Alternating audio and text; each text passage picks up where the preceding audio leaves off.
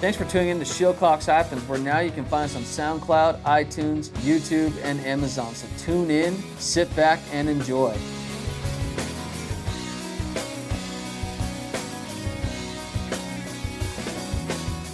All right, this is the Shillcox Happens podcast. My name's Dustin Shillcox. With me always, Jamison Brown. Hey, everybody. Kind of excited for this one. I get to hear the love story, so to speak, between Dustin and Sydney Shillcox. This is going to be a lot of fun. But right now, I kind of want to introduce Sydney Shillcox. Tell everybody what you do, what you are, and how you ran into this crazy guy. And why you're on the show. Yeah. Well, I was forced to be on it. Don't really want to be here. No, I'm Sydney Shillcox. I work in the auto industry and sales and do a lot of digital advertising. And how I met Dustin is actually online. You know, the typical love story nowadays. It's a swipe right love story, right? Yeah. That's what it was, man. It is. That's how, yeah, that's always a good time. The swipe right. It actually works. That's the thing. It's a good thing. It works, but you're always scared to admit it a little bit, where you're just like, oh. Well, because they have such a bad review when people think about, especially our site was Tinder, and that's like the hookup app. But we basically started, we obviously both swiped right, and it was kind of like just talking a little bit. But then it's like after you get that feeling that this person's not crazy or slutty or whatever else, it's someone you want to get to know. Realistically, when people talk about it, people give it a bad image of who this person is. And then I think that's any dating site in general. I agree. But once you actually find out who this person is, we started talking and we started FaceTiming each other before we even actually met. So how long were you guys FaceTiming for, Sid? We FaceTimed, I would say, every day for close, 2 weeks straight? Before we met? Yeah. Yeah, it was probably 3 weeks, and like she said, every day and quite a bit. 4 hours. While she was at work, and then when she would come home all night long. But it was so good for, I think, the both of us, especially because me being in a wheelchair, I was able to tell her more about my insecurities and how my life was. Instead of when I met her for the first time, I didn't have to, she already knew some of my struggles. Right. So it's like, that's a huge step to get over because people are kind of nervous of themselves or what you have to overcome. But she already knew that, and that's what was great for FaceTime. So backing up real quick, so you live where? South Jordan. Utah, right? Yeah. Okay, and at this time when you guys had just swiped right, where were you living? I was living in Fort Worth. Fort Worth, Texas. Okay, so you guys are literally like states apart. Well, so I was obviously in Utah because the way Tinder works is you have to be close to each other. Okay. And then we just swiped right, and I actually started talking to her up here, and then your guys' story is even crazier because I didn't know that you were actually. That's like one of those random it just picked up your geo. Yeah. And it popped up, and next thing you know, she saw, you saw.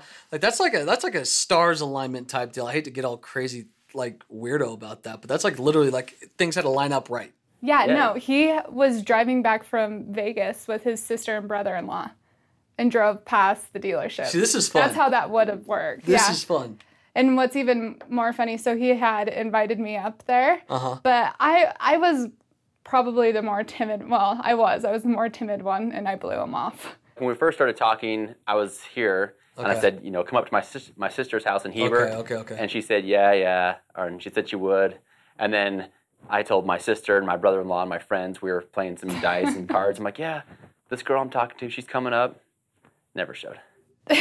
So now, just for everybody who's going to be listening to this, I've known Sydney for probably 18 years. Yeah. And so I could have probably called that one out. Because Sid's hard to get. That's just the way she's been. Well, she's it gets better dedicated. Very dedicated. She's just right there. Bam. So she doesn't hang out. You guys are still talking. Mm-hmm. And you guys are doing FaceTime for 2 weeks. And then when did you tell her and how did you react? Obviously Dustin's in a wheelchair. Mm-hmm. And a lot of people can take that really different. I remember as we've been talking, we've kind of learned some of these stories of people who have gone through these injuries and these life-changing occurrences, and they all of a sudden they become, either people go away or they meet new people, and it's really cool. But take us through that. How did you tell her? When did you tell her? And how did you react? Well, actually, when we first started talking, we were texting back and forth and stuff like that a lot. And then when I called her, I don't know which time. Was it the first time we talked? Yeah, the first time when we actually spoke on the phone, he had just landed in Fort Worth and he was driving back to his house. And he called me on his way there and he had told me, but... Yeah, she said, I told her I was in a wheelchair.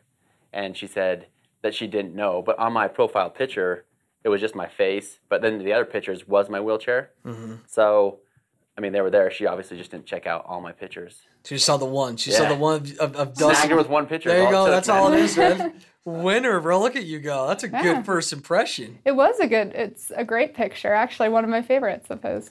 You still have it? Mm-hmm. I do. Nice. Well done, man. Yeah.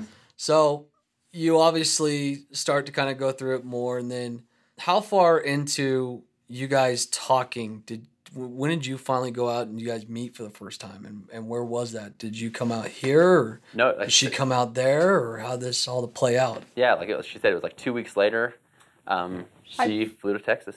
Yeah, for the weekend. Nice. And what'd you guys do? We actually went to a concert at the Cowboy Stadium. Kenny Chesney. Oh, that's right. Yeah. You told me about that concert. I was mad at you. Now I'm mad at you for that concert.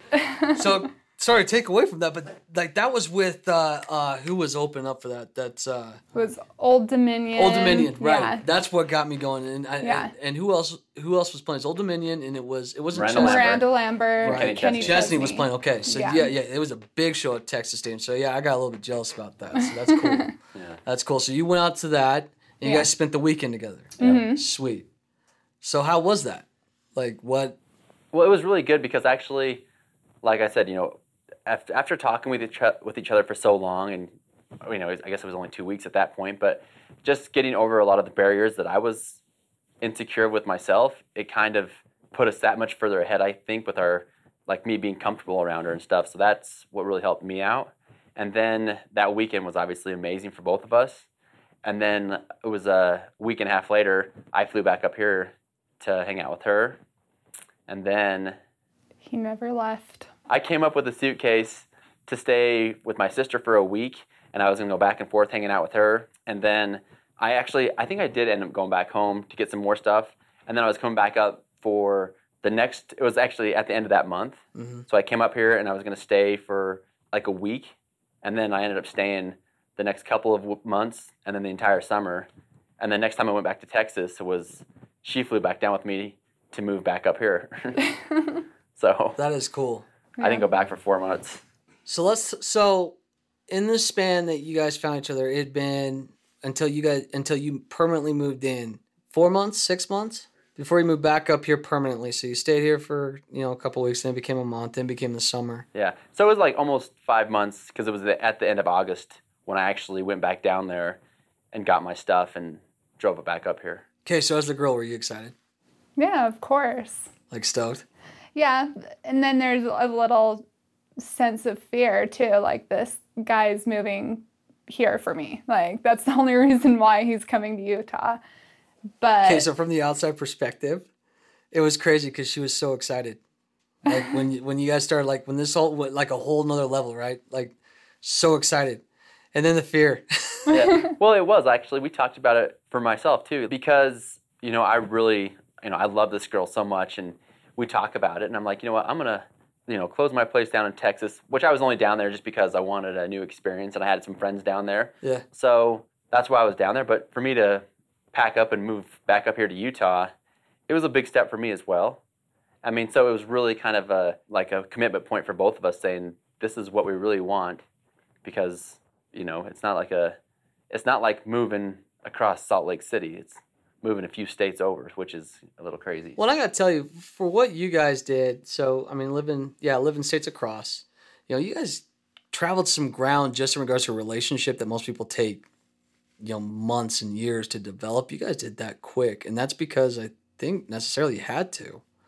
You're not comfortable with him moving out here in the span of a 4 or 5 month period. No. But I think that's really cool that you guys were able to develop that type of trust and comfort that quick. That's really cool. But I think it just proves that communication is a key factor and all that. I'm telling you, from the outside, man, it was really fun to watch the whole thing happening. Like I used to tell, in fact, I would, because I know her dad. And I tell him, like, I think it's one of the coolest things. I think it's so cool to see her calming down because I'm like, all right, this is awesome. Like it's because, you know, knowing that side of the family for so long, it's like watching family get, you know, serious. Yeah. So you move in, life is starting. What did you figure out really quick? You know, what were things that you realized that you needed to kind of understand or that you guys needed to adapt to? Well, I think for myself, it was like that. You know, we've talked about so many things that like you were saying, most people take years to get those barriers like past those points. But like with me, like you have to face them. Like there's no beating around the bush. I basically have to tell her, this is my life. This is how it's going to be. This is the way I have to do things because it's so much different for me and I can't hide it. So to see her like accept the way that I am, and if there is any struggles I have to do, she does it with me or helps me with things that are just unbelievably crazy to me because I would never imagine someone would want to do this with me. It's like the true definition of a partnership at that point. Yeah, for sure. I mean, you know it's crazy. Like, that's really cool. Like that's something that most people like kind of like, it's like a Notebook type scenario. It's like, I want that, like that old couple that every time the wife forgets her name and where she's at, he's there to remind her. Well, and think well, about there you this. go. Yeah, no, well, and I think about this like, and it's not like it all happened easy. We still like work on things, and one that stuck out to me a lot was, so at her house when I moved in with her, for me to get to our bedroom, there's 2 flights of stairs I have to climb and go through the living room. But at first, I didn't have a wheelchair on that floor. But it would literally take me, we timed it, it would take me almost 12 minutes to get from the garage to our bedroom. 12 minutes. And that's me because I'm pulling myself upstairs. Yeah. And it's a workout for me. Yeah. And so. What gym? Yeah, you know what I mean? seriously. What gym? Yeah. Like it was something that I had going in the back of my head and like, I can't do this. Like it is just, it scared me actually. It honestly did. Because it's just, that's something I have to battle every day are all these stairs. Yeah. But over time with practice and doing things, like now I can do it in, 2.5 minutes. But it's with work and technique and learning this. But also the first time I did it, it was embarrassing to have her watch me struggle getting up these stairs, right? What did you think of that when you saw that? Like, what was your first thought? Like watching him go through that? I didn't really watch him because I figured if the roles were reversed, I wouldn't want someone watching me. So you just because I know it was going to be uncomfortable. Right. I mean, just as uncomfortable as it was for him, it was uncomfortable for me because why do I didn't want to have him go there, knowing that it would be hard. Audience. Yeah, so I kind of just walked off and let him do his thing and figured if he needed some help, he would tell me. But I'm not going to go and run and try and he can do it. How did you feel? Like I said, it was embarrassing and especially humiliating for me, like just to get up one flight of stairs and it would take me 5 minutes. And at first, on the floor, we had the kitchen and stuff. She would have to carry my wheelchair from the garage to that floor so I could have a wheelchair to get around. Otherwise, I would drag myself on the floor through the living room. And it was just really awkward for me. So that kind of stuff was, I think, big for both of us, having the understanding and once again, having her accept me to be like this. But then she also did everything that we could together to make it easier and more accessible for me. So like, I think it's just steps like that which made it huge. I mean, I don't know exactly what your thoughts were. Like, what did you think is when we first started this off, like what were the hardest parts or like, because you obviously didn't know this much about someone in a wheelchair, but like, what did you think is like, man, well, this is obviously weird. Like, obviously, like, what did you think was different?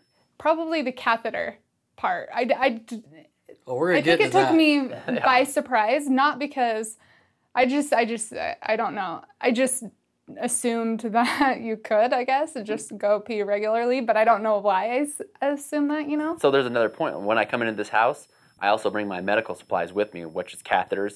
Also at first, like a shower chair, things that people aren't really thinking besides the fact I can't walk, there's other things she also has to learn. It's the stuff behind the closed doors that people don't really think about. Yeah. You're bringing all that into this new house. Yeah, I could see that'd be a little freaky. No, it was. I mean, like I said, we've talked about it, so she knew it was there, but now I have to show her. I'm like, all right, well, I really can't walk. Here it goes. And then I'm dragging myself, or she's having to kind of learn my physical abilities in hand, like firsthand. I think the fact that she wasn't really like hovering you, did that help? Oh, it was because I mean huge. the way I'm looking at it, that would help because it was like she probably just grabbed it and hiked up the stairs and didn't even say anything about it, and you're probably just like, okay. Yeah, that was something we talked about, and I told her from like the get go. I said, if I need your help, I'll ask.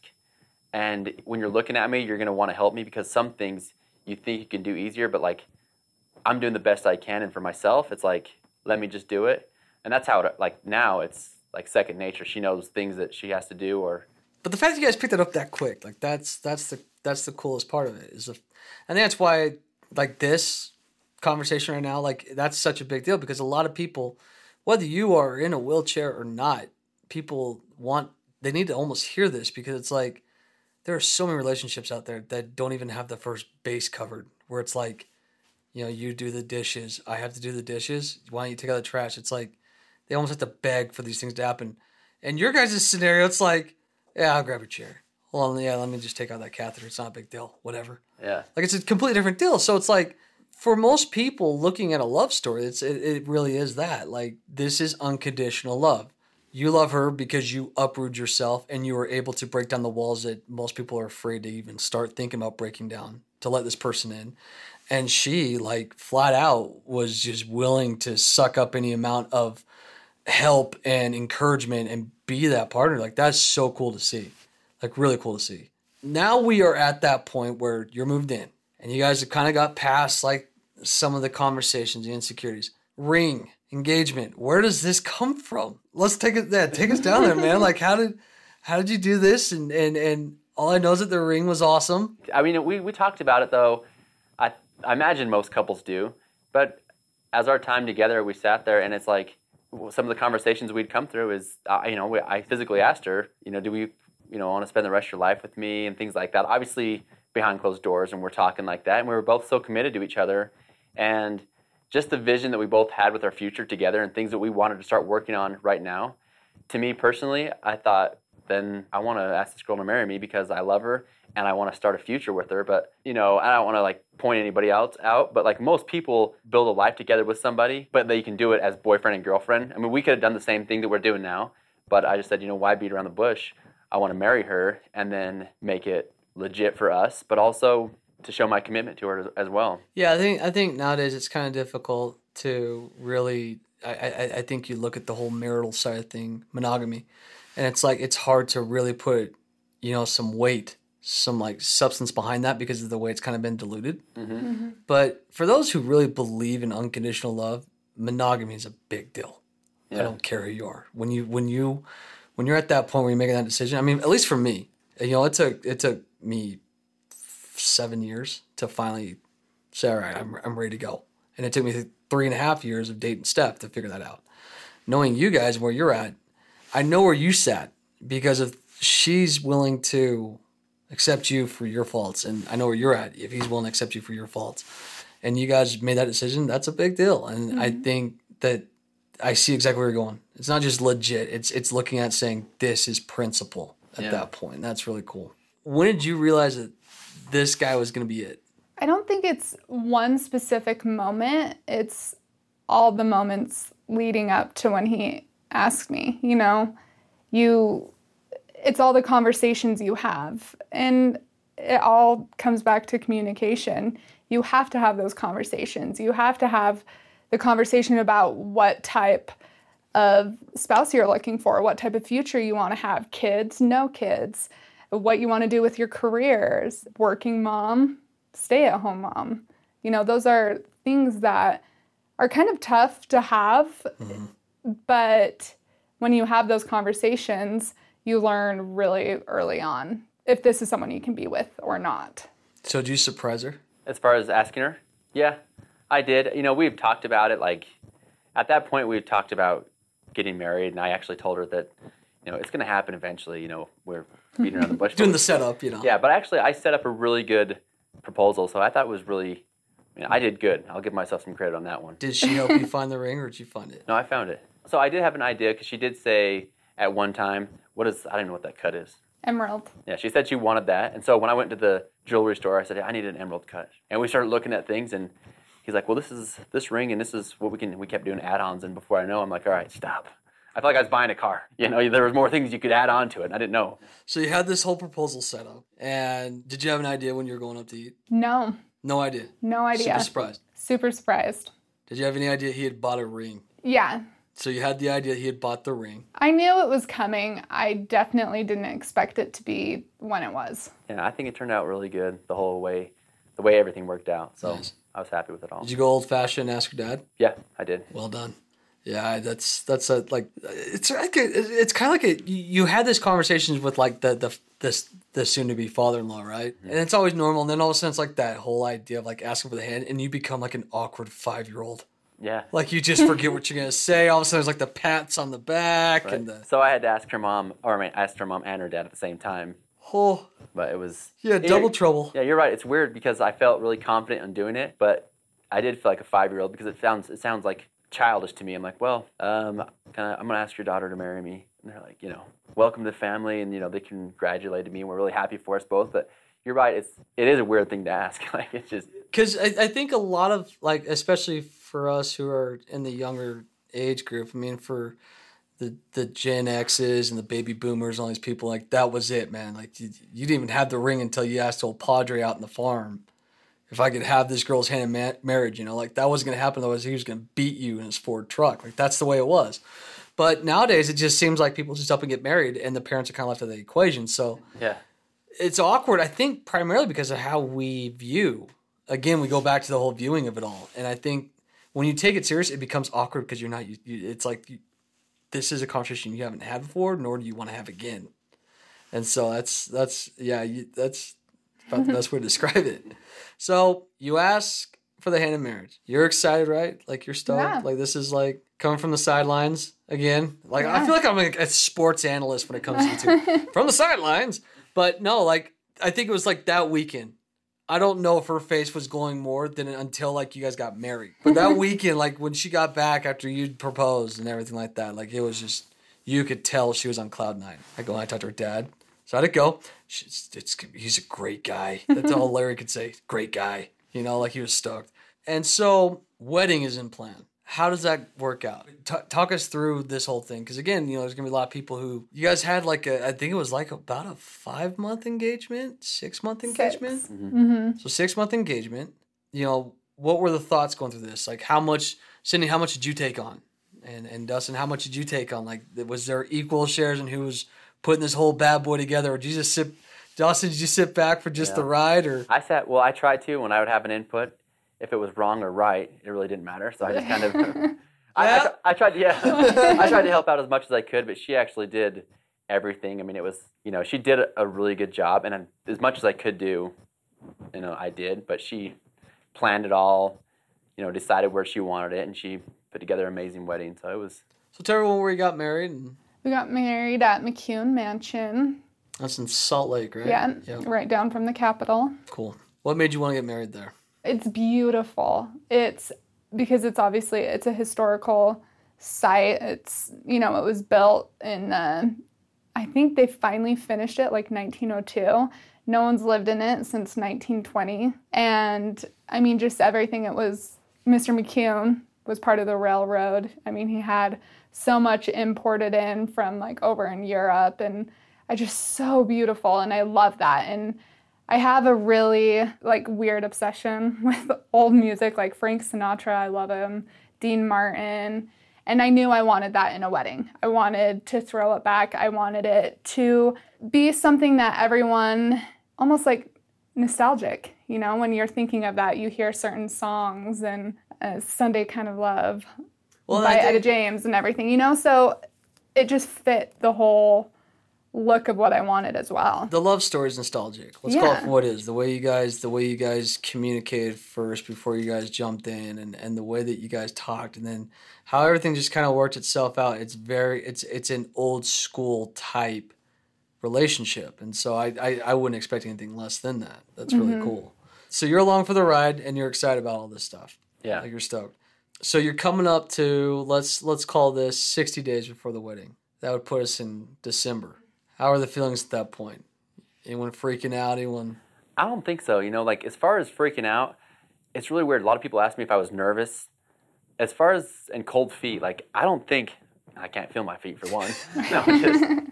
No, but as far as like backing, I mean, everyone's like, are you sure you want to do this kind of thing? Like, I knew the entire time that I wanted for this to happen.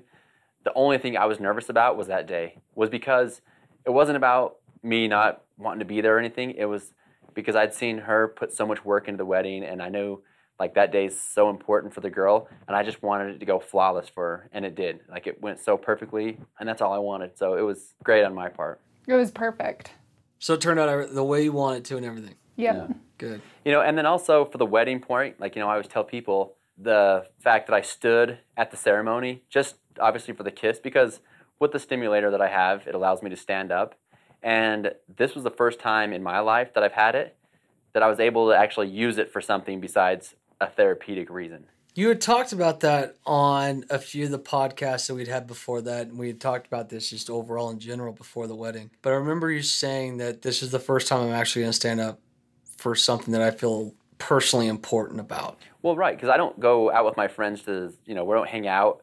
I don't ever stand just because it's work and it's something that I need to focus on. Yeah. So, but to actually stand at the wedding, it was something that after I got paralyzed, I just never thought it would happen, you know. And actually, you really don't think of things like that.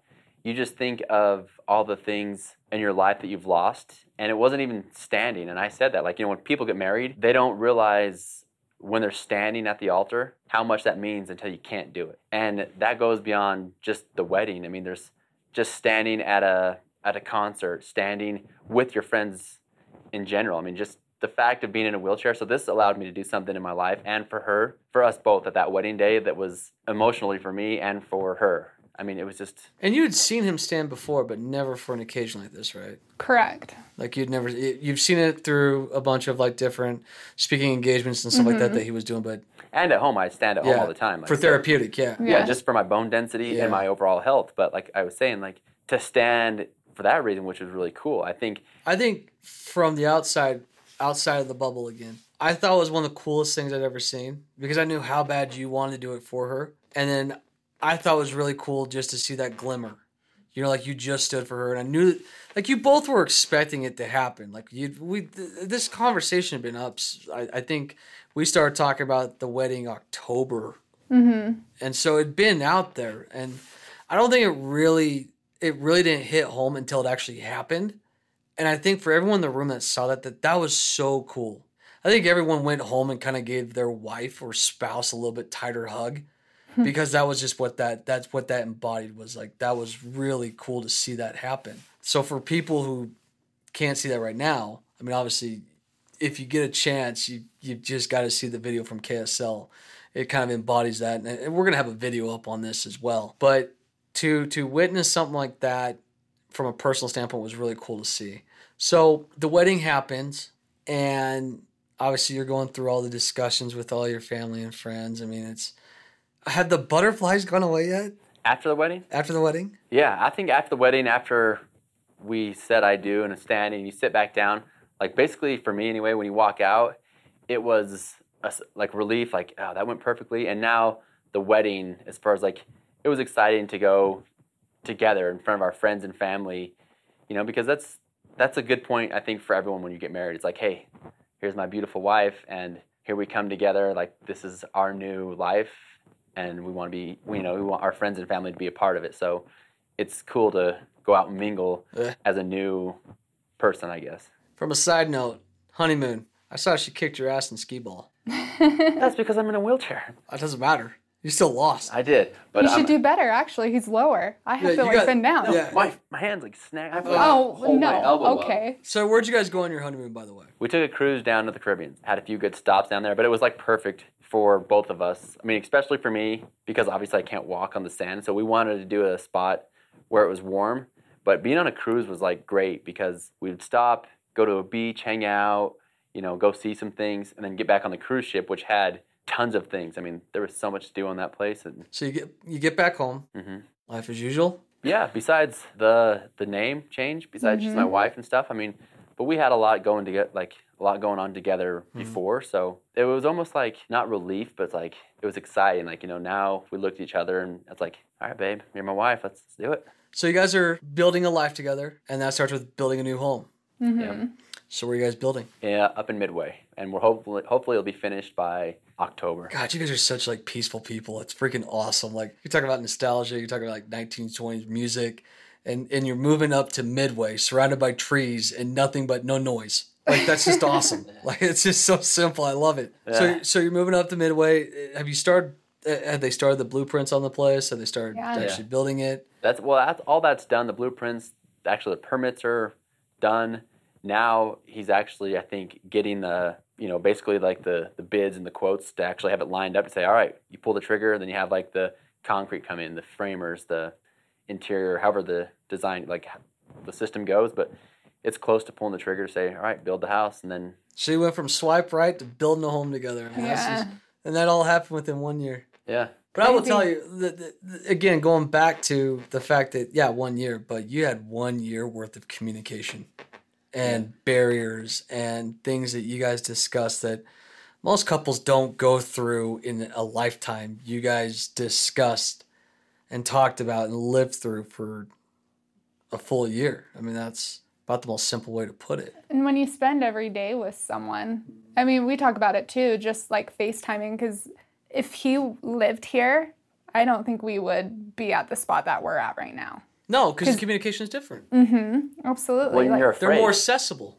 Yeah, and every day, like every FaceTime we had, that was essentially like a date. So you're that good, man, over the phone. Well, in person, though, like she said, like in person, you definitely have your guard up because there's things that you're also going to hide, you're embarrassed. But when you're like just talking online on FaceTime, it was so much easier for her to tell, like I could tell her about how I used a catheter and tell her about like my whole life of like, I would tell her like stories from the past, telling all these things that like are really insecure and embarrassing for me. You take up the phone, you're like, wait, what did I just tell her? Oh, yeah. No. Oh, seriously. Like some of them was like that. But then it even happened to us. They told that little story. Our first date actually, well, it was a first date when she was driving. We'd been on some before, but we were driving her car. We went to like a car show. We went down in Provo somewhere. We did some stuff.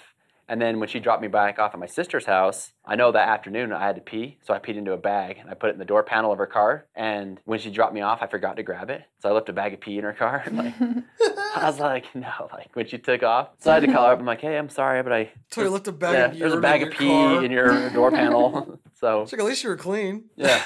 But like that was something she kind of knew that I did. I mean, I don't leave pee around, but it was. But it's part of life. Yeah, like now we joke we're about it. so comfortable, like, I'll have a bag of pee and like I'll throw it at her. Like a water balloon fight with like a pee bomb. So, advice. Because, there's a lot of people that have these life-changing events, and we talk about his side a lot. We talk about how people can prepare for, or how they can move on through life and what they should be doing. And, there's the slogan, what are you going to do next? And, putting the work in and all that stuff. But from the now spouse / right hand, what's the advice? What would you tell people who are at that point where they're questioning whether they want to continue down a relationship of any sort with someone who's gone through a life-altering scenario? What would you tell them? It's not about that event. I mean, it's about the person that's within. And if this person believes in you, if this person makes you a better person, then you fight. And you fight like hell. Even if they're trying to push you away because they're insecurities. Yeah. Well, it's not for them to decide. It's both parties. Yeah. That's what because he definitely tried to push me away too. No. Oh, yeah. I'm hard to get, man. No, it was because, once again, my insecurities is as much as we talked, and I think that's a lot for, like you said, anybody, any kind of relationships, whether you're embarrassed of yourself or you don't think that my situation is, like, I don't want to bring her life down, is what I would think. I'm like, I don't want her to have to deal with this. And no matter what someone's going through, if the person you love and she loves you back, it's like, she would say too, she's like, don't decide for me. She told me that. She's like, don't decide what I want in my life. Thank you guys for allowing me to at least somewhat kind of try to narrate this a little bit, but it's just, you and I had talked about it a little bit, and I was really excited about having this story on because for me it is the definition of unconditional love. You have somebody who views life a little bit different than most people would, and find somebody that views him for the internal aspect and not the outside aspect, which far too many of us judge off of appearance and not off of internal. And it's so cool to see how life became building itself into a relationship that two people just grabbed the bull by the horn, so to speak. So I thank you for letting me at least try to. No, it was great. Thank you very much, dude. It was cool. Thank you. But with that, we're done with another episode of Shillcox Happens, and we hope you guys enjoyed what you listened to. Tune in for our next episode. You can find us on YouTube, iTunes. Just check out Shillcox Happens. And with that, signing off. You have just tuned in to another episode of Shillcox Happens. Find previous episodes on iTunes, SoundCloud, YouTube, and Amazon today. If you would like to be on our podcast and have a story that you want to get out there, visit us at www.dustinshillcox.com or private message us on Facebook, and we'd love to have you on the show.